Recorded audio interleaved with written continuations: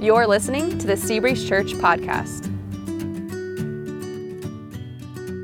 Well, good morning. It's good to be with you guys today. Like Lance said, my name's Elliot, and we're in this series titled The Greatest, where we are looking what's involved in serving. Now, recently, I'm doing my daily Bible reading, and I tried to create a practice where I get up in the morning, spend some time reading my Bible, trying to hear from God before all the kids get up and the chaos of our house kind of interrupts that. And I was reading in Galatians chapter 5, and this is one of the verses that stood out to me that morning, is Galatians chapter 5, verse 13. It says, "You, my brothers and sisters, were called to be free, but do not use your freedom to indulge the flesh. Rather, serve one another humbly in love." And I'd read that verse before, but that morning, as I sat there and kind of reflected on that verse, the strangeness of some of the ideas in this verse started to sink in. Now, it starts off with this statement that we're called to live free. And that's one of those things that anybody can get on board with. And it's kind of pointing to kind of multiple realities about what God has done through Jesus to save us. One of the things that happens when a person turns to Jesus, they confess their sin and they turn to him to save them, is he sets them free from the guilt of sin. When a person is saved, they're free from the guilt of sin. That's why other places in the Bible, it'll talk about, therefore, there is no condemnation. So if a person is saved, if they've been forgiven by Jesus, they are free from the guilt of sin. There's no condemnation for sin that they're under. But just because you've been saved, just because you've been set free from the guilt of sin, doesn't mean that you don't struggle with sin anymore. I mean, there's still temptation, there's still desires, there's still a struggle with sin. Sin is still present. It still has power. So if we decide to follow him, what Jesus does is first he sets us free from the guilt of sin, but then as we decide to follow him and walk with him, over time, what he does is he helps us experience freedom from the influence and the power of sin. So that's what this is talking about. That's why it says you're called to be free. We're called to live a life of freedom. Now, anybody can get on board with that. Being free, we love that. We love being free. So we can get on board with that. But then it says this. It says, don't use your freedom to indulge the flesh. What that means is, don't use your freedom to do whatever you want to do. Now, this is where it causes us to pause. Because when we think of freedom, we think the purpose of freedom is to do whatever we want to do. I mean, often when I think of freedom, I think back to elementary school. You've been sitting there in class, it's this sterile classroom, and you're bored, and you don't want to be there, and you're doing all these things that you don't want to do. And then the bell rings, and like William Wallace in Braveheart, you burst through those doors, and you just yell, "Freedom!" It's like, now, finally, I put up with all that, and now I get to do whatever it is that I want to do. I mean, as we go through life, this is what we think. We think that freedom is so we can do whatever we want to do. And we don't just kind of think this on our own. We're actually told this. In our culture, one of the things that we're told is we're told that we can do whatever we want to do. In our culture, there's this assumption that we can use our time, and the way that we use our choices, it's kind of fairly benign. So it really doesn't matter what you do, because you should be able to do kind of anything you want, and there will be very few, little to no consequences. And we agree. I mean, it's like, we don't want to go to the extreme to say, well, you can do anything. I mean, we agree there are some things you shouldn't do. I mean, you shouldn't join the mafia. You shouldn't kill anybody. Don't start a Ponzi scheme and take everybody's money. We kind of agree, well, there's extreme things. Well, yeah, don't do that stuff. But outside of the extreme stuff, shouldn't we just be able to do whatever we want to do with little to no consequences? I mean, that's kind of how we think about freedom. We just assume that life is fairly safe and we can live however we want. But again, the verse says not to do that. It says don't use your freedom to do whatever you want to do. Instead of doing whatever you want to do, we're told to serve one another humbly in love. Now, why does it say that?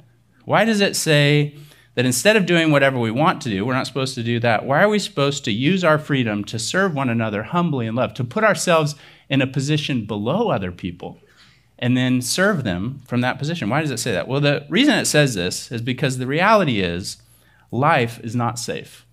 We live in a spiritual war zone. And as we go through life, it's like we're navigating a minefield. We're going through life, and all around us are temptations and things that, it looks good. Other people are doing it. Other people are eating the cheese.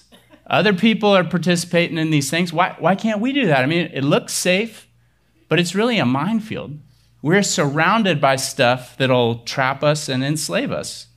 And if we're naive and we just kind of assume that, it's all benign, we can kind of do whatever we want to do, what you're going to do is you're going to waste your freedom. You're going to find yourself trapped and enslaved to desires. You can be enslaved by activities that you engage in. The attitudes that you choose to act on can create traps for you. The thought patterns that you rehearse in your mind can become prisons that you can't escape from on your own.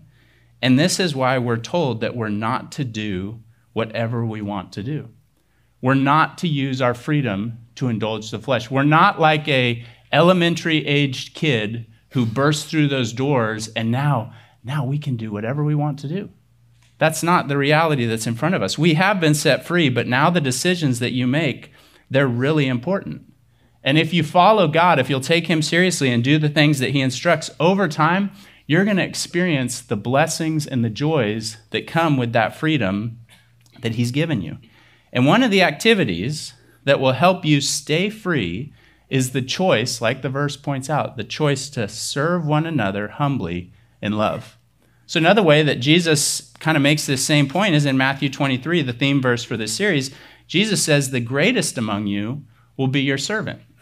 Jesus is making the point that the truly great, they don't waste their freedom doing whatever they want to do. They don't waste the freedom that they've been given. The truly great don't foolishly get trapped again. The truly great use their freedom to advance the work that God is doing, and they do that by serving. That's what the truly great do. They don't waste their freedom.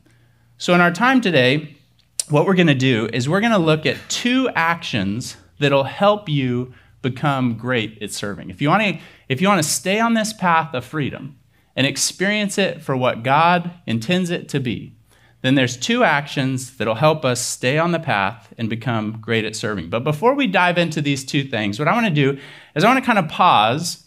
And I just talked about that freedom that Christ has won for us. And what I want to do as a group is we're gonna take communion together. And in taking communion, we're going to take a minute to stop and thank God for the freedom that he has given us, and also commit ourselves to continue to walk with him being the authority of our lives. So I'm going to have the ushers go ahead and come forward. They're going to pass the communion buckets. Communion is also known as the Lord's Supper. There's going to be these little cups that you're going to get. If you have not made a decision to follow Jesus, if you're just investigating this and you're trying to figure out if this is true, just let these cups pass. This is for those of us who have made the decision to follow Jesus, to remember what he did for us. So they're going to pass these cups, and as they go around, you can go ahead and take them.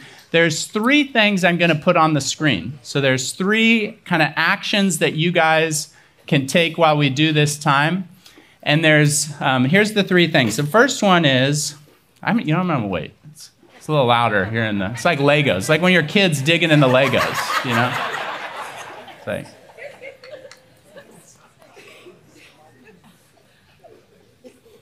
I'll give it a minute. That's when Dale gets involved. Okay, so I'm going to put three things on the screen. Let's go ahead and put them up on the screen.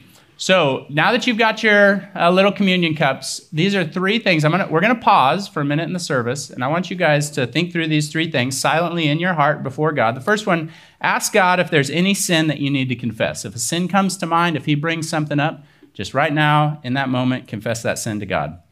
Second thing, ask God if there's a relationship that you need to clear up. Oftentimes our sin causes strains in relationship. So is there a relationship where you need to seek to clear that up, to go and ask for forgiveness? And if there is, then I would encourage you after this service, take action to do that. And then the third thing is thank Jesus that he ransomed you and set you free. Mark 10:45 says, for even the Son of Man came to serve and to give his life as a ransom for many. So thank Jesus that he has ransomed you. He has set us free. We're held captive by sin. We're headed for the eventual consequences, the ultimate consequence of that, which is eternity without God in hell. He ransoms us. He gives his life to buy us back from our sin, from being captive by sin, so that we can be set free. So thank Jesus that he ransomed you. So we're going to pause. We're just going to play some music, and I'm going to give you guys a few moments. Think through these three things, and then we're going to take communion together.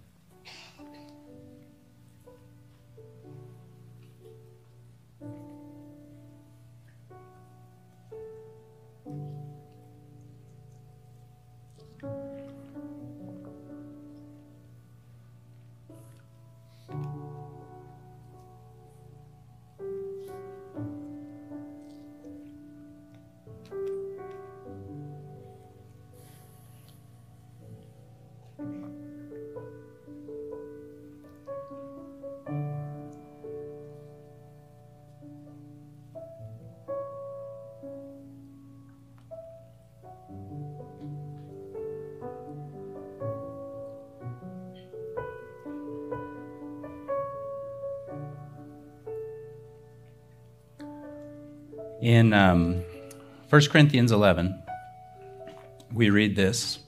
It says, "The Lord Jesus, on the night he was betrayed, he took bread, and when he had given thanks, he broke it and said, 'This is my body, which is for you. Do this in remembrance of me.' In the same way, after supper, he took the cup, saying, 'This cup is the new covenant in my blood. Do this whenever you drink it in remembrance of me. For whenever you eat this bread or drink this cup, you proclaim the Lord's death until he comes.'" So in your little cup, you'll notice that on the bottom there's bread, on the top is the juice. So we're going to flip it upside down. We're going to peel that layer off, and we're going to get to the bread. So go ahead and peel that off. When you have that peeled off, go ahead and eat that bread.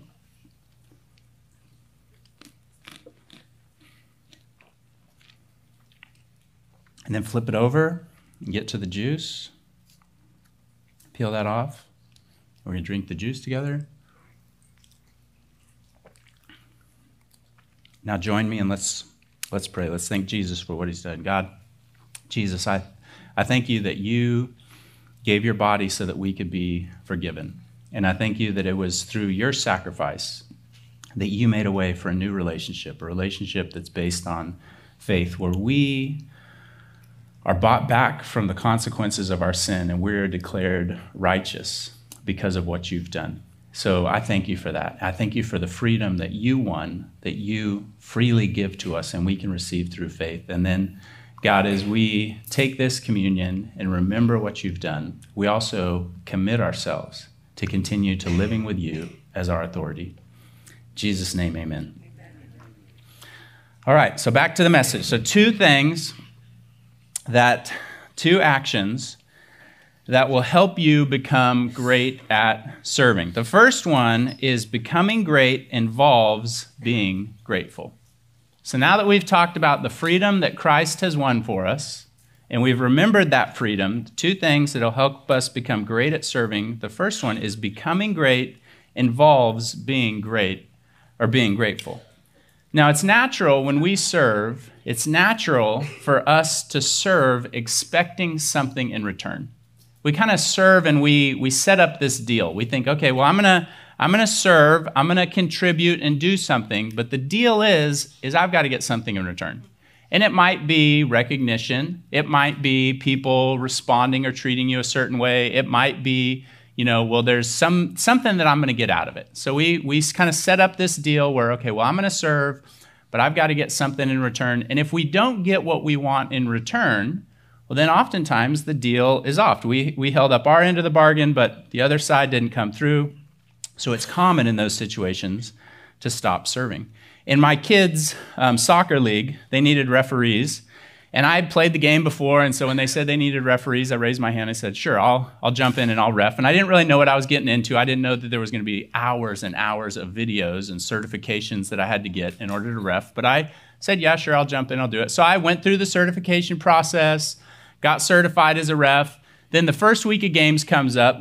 They send out the email, the ref schedule, and when they send it out, my name's not on the list. The referee for our game was supposed to be provided by the other team. So I showed up at the first game and I think, okay, I'm good. Like I don't have to serve this week. So I get there and the ref from the other team was a no-show. So they came up to me and they said, hey, we know you're not on the schedule, but will you jump in and will you ref the game this week? So I'm thinking to myself, this is double volunteer points, okay? I just went through all this training to get certified and now I'm not on the schedule, but but I'm going to step up and I'm going to volunteer. So I'm thinking, hey, this volunteering this week, this serving, this is worth a lot. Well, it turns out some of the parents and our own coach did not value my double volunteer points. And they took issue with the way that I ran the game, and they had some stuff to say to me. And after the game, I went home, and I remember telling my wife, I said, if this is the way I'm going to be treated, I'm not doing this again. This doesn't make any sense. I just had double volunteer points, and nobody recognized it. They argued with me about stuff. And, I mean, this is really common. It's only natural to serve expecting something in return. If we're not treated how we think we should be treated, if we don't get what we think we should get, then it's common for this serving deal to be off. And I've seen my soccer refereeing experience happen to people who serve here at the church. You know, at the beginning, there's usually excitement. There's excitement about, okay, I can do something tangible with my time. I can contribute to the work that God's doing. I can serve God by serving other people. There's usually excitement.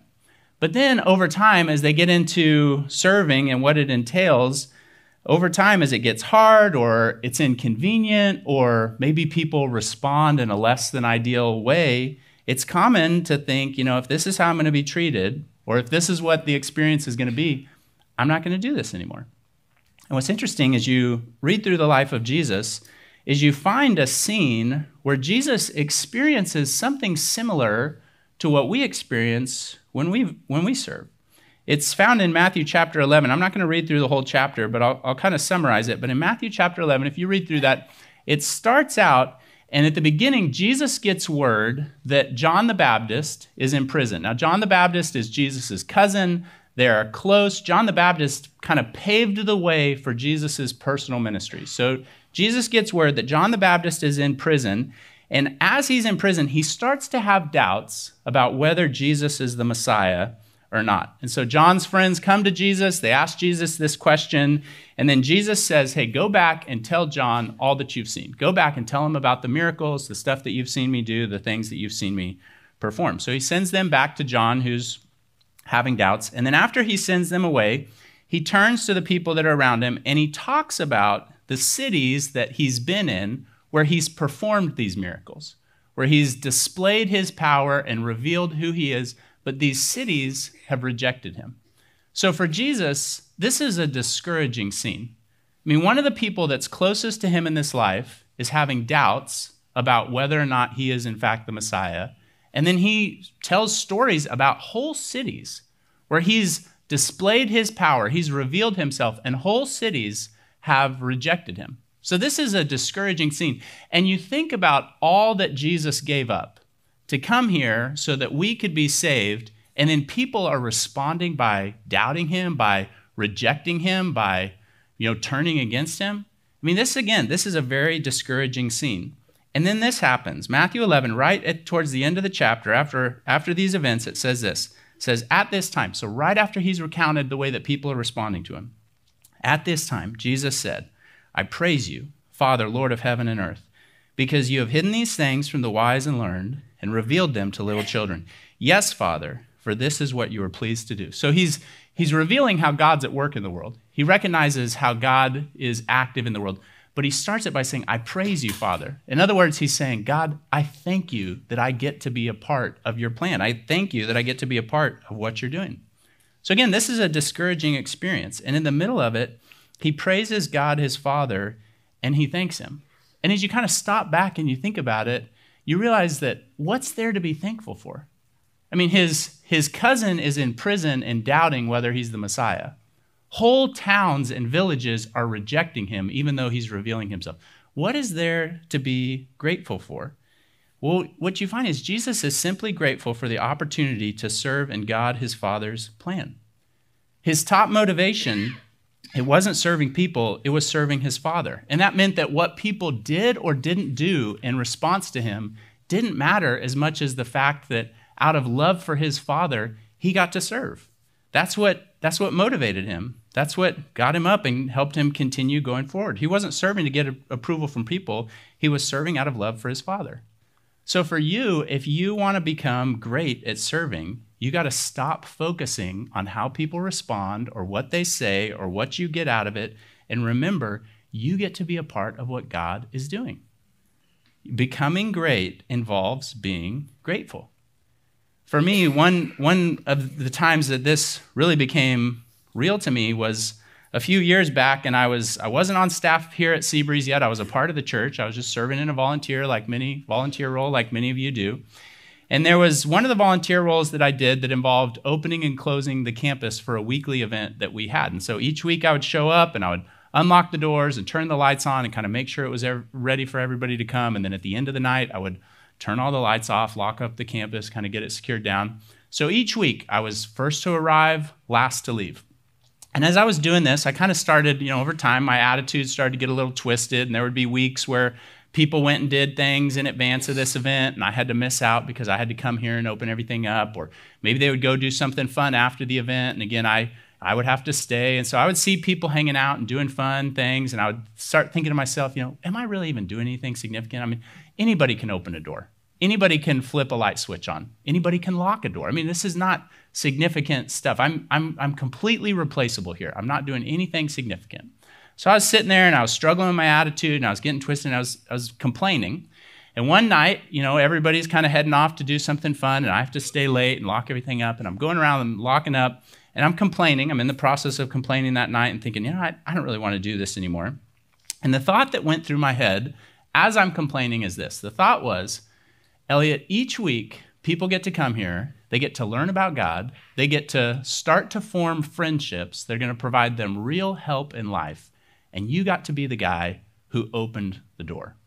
And it was like, in that moment, my perspective went from like, anybody can do this, I'm replaceable, this isn't significant, to my perspective flipped, and I realized that, okay, if all I do is the unexciting task of opening a door, I got to contribute to God's plan.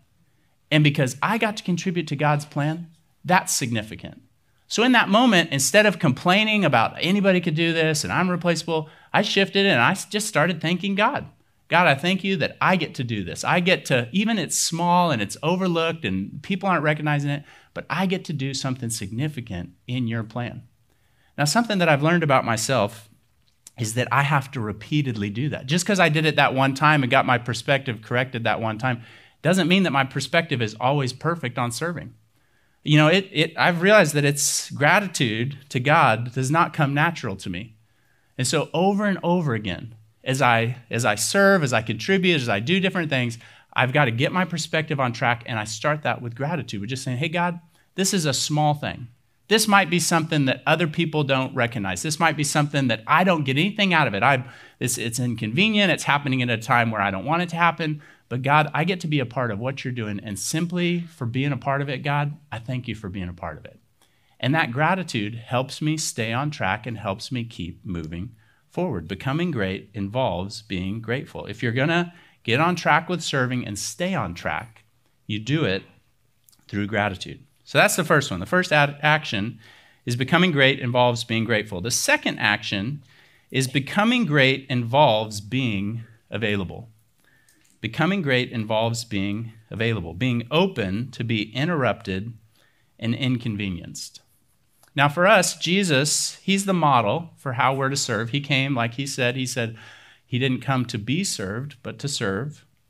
So he's the model for how to serve. And as you read through the story of Jesus' life, you'll notice that serving often came at inopportune times. It often came when it was inconvenient or when there was something else that he was headed to do. And one story where this happens is in a story in the Bible known as the feeding of the 5,000. It's a pretty common, familiar story that a lot of people know. It's found in all four of the biographies about Jesus' life, Matthew, Mark, Luke, and John. They all four record this event. But I want to read it from Mark 6. I want to read the story of the feeding of the 5,000, and I want to highlight how it happened because Jesus lived a life of being available, being open to be interrupted and inconvenienced. So in Mark chapter 6, let me read the lead up to the story, and then we're going to unpack it together. This is what it says.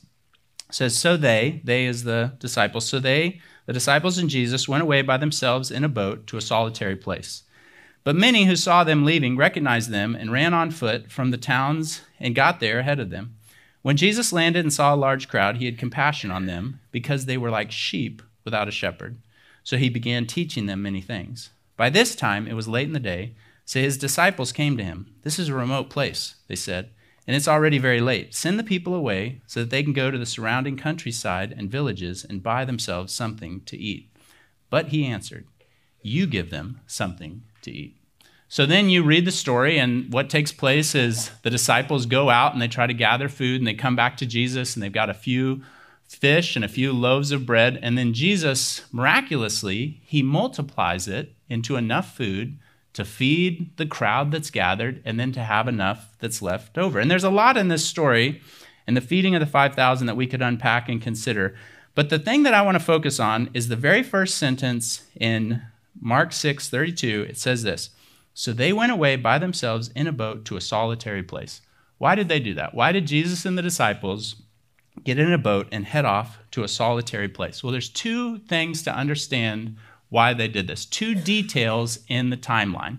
There's two events that took place leading up to this that explain why they headed off to a solitary place. The first one is known as the sending out of the 12, and the second one is the beheading of John the Baptist. Both of these events in the timeline set the stage for why they head off to the solitary place, and also set the stage for the feeding of the 5,000. So the first one, Jesus sending out the 12, what Jesus did is in their training program, in kind of the program he had for them, he would put them in uncomfortable experiences. He would kind of force them to have a stretching experience where they had to wrestle with, is God going to come through?